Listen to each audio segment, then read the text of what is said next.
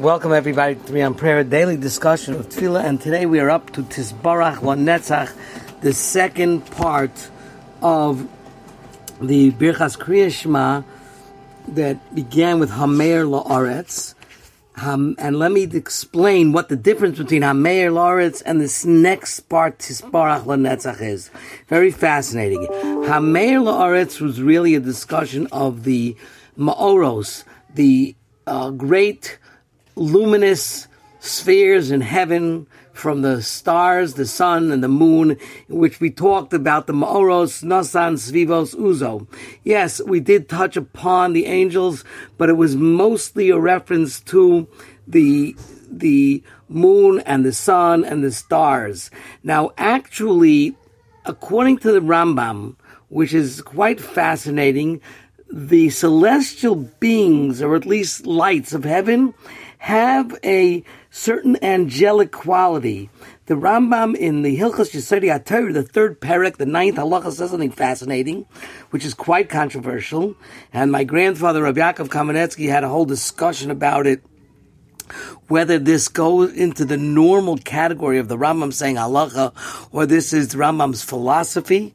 But the Rambam says that all of those stars and the spheres of illumination have a certain seichel to them, and they're chayim and omdim, living and standing, and they understand their Rebbeinu Shalom, each one according to its own entity or its strength.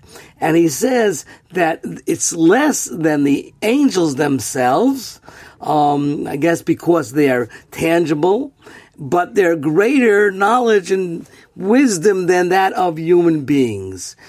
Whether that's a halacha, Rabbi Yaakov Maizeda said it probably has a halachic status like the Moreh Nevuchim, because we landed on the moon, we didn't see anything about it. And he said that it's possible to say that there are those who argue on the Rambam. And but that being said, the first part was a reference to all those luminaries, the celestial luminaries. And now we're saying, Tisbarach Tzureinu Malkeinu V'go Aleinu. We praise HaKadosh Baruch Hu, our rock, our king, our redeemer, Borei Kadoshim, and we're going to say, Yotzer Misharsim, HaKadosh Baruch Hu created those who serve him, which are the angels, V'asher Misharsav Kulam Omdim Barum Olam, the fact that all those emissaries stand on the heights of the world, umashmiim biyiro yachad b'kol divrei Elokim chayim u'melech olam, and together they sound out the words of Hashem, who rules and is forever living. And tomorrow we'll explore exactly what that means and what those Kedoshim say. And again, it's obviously above my pay grade, but we say it every day in davening, so it's important to know what we are talking about.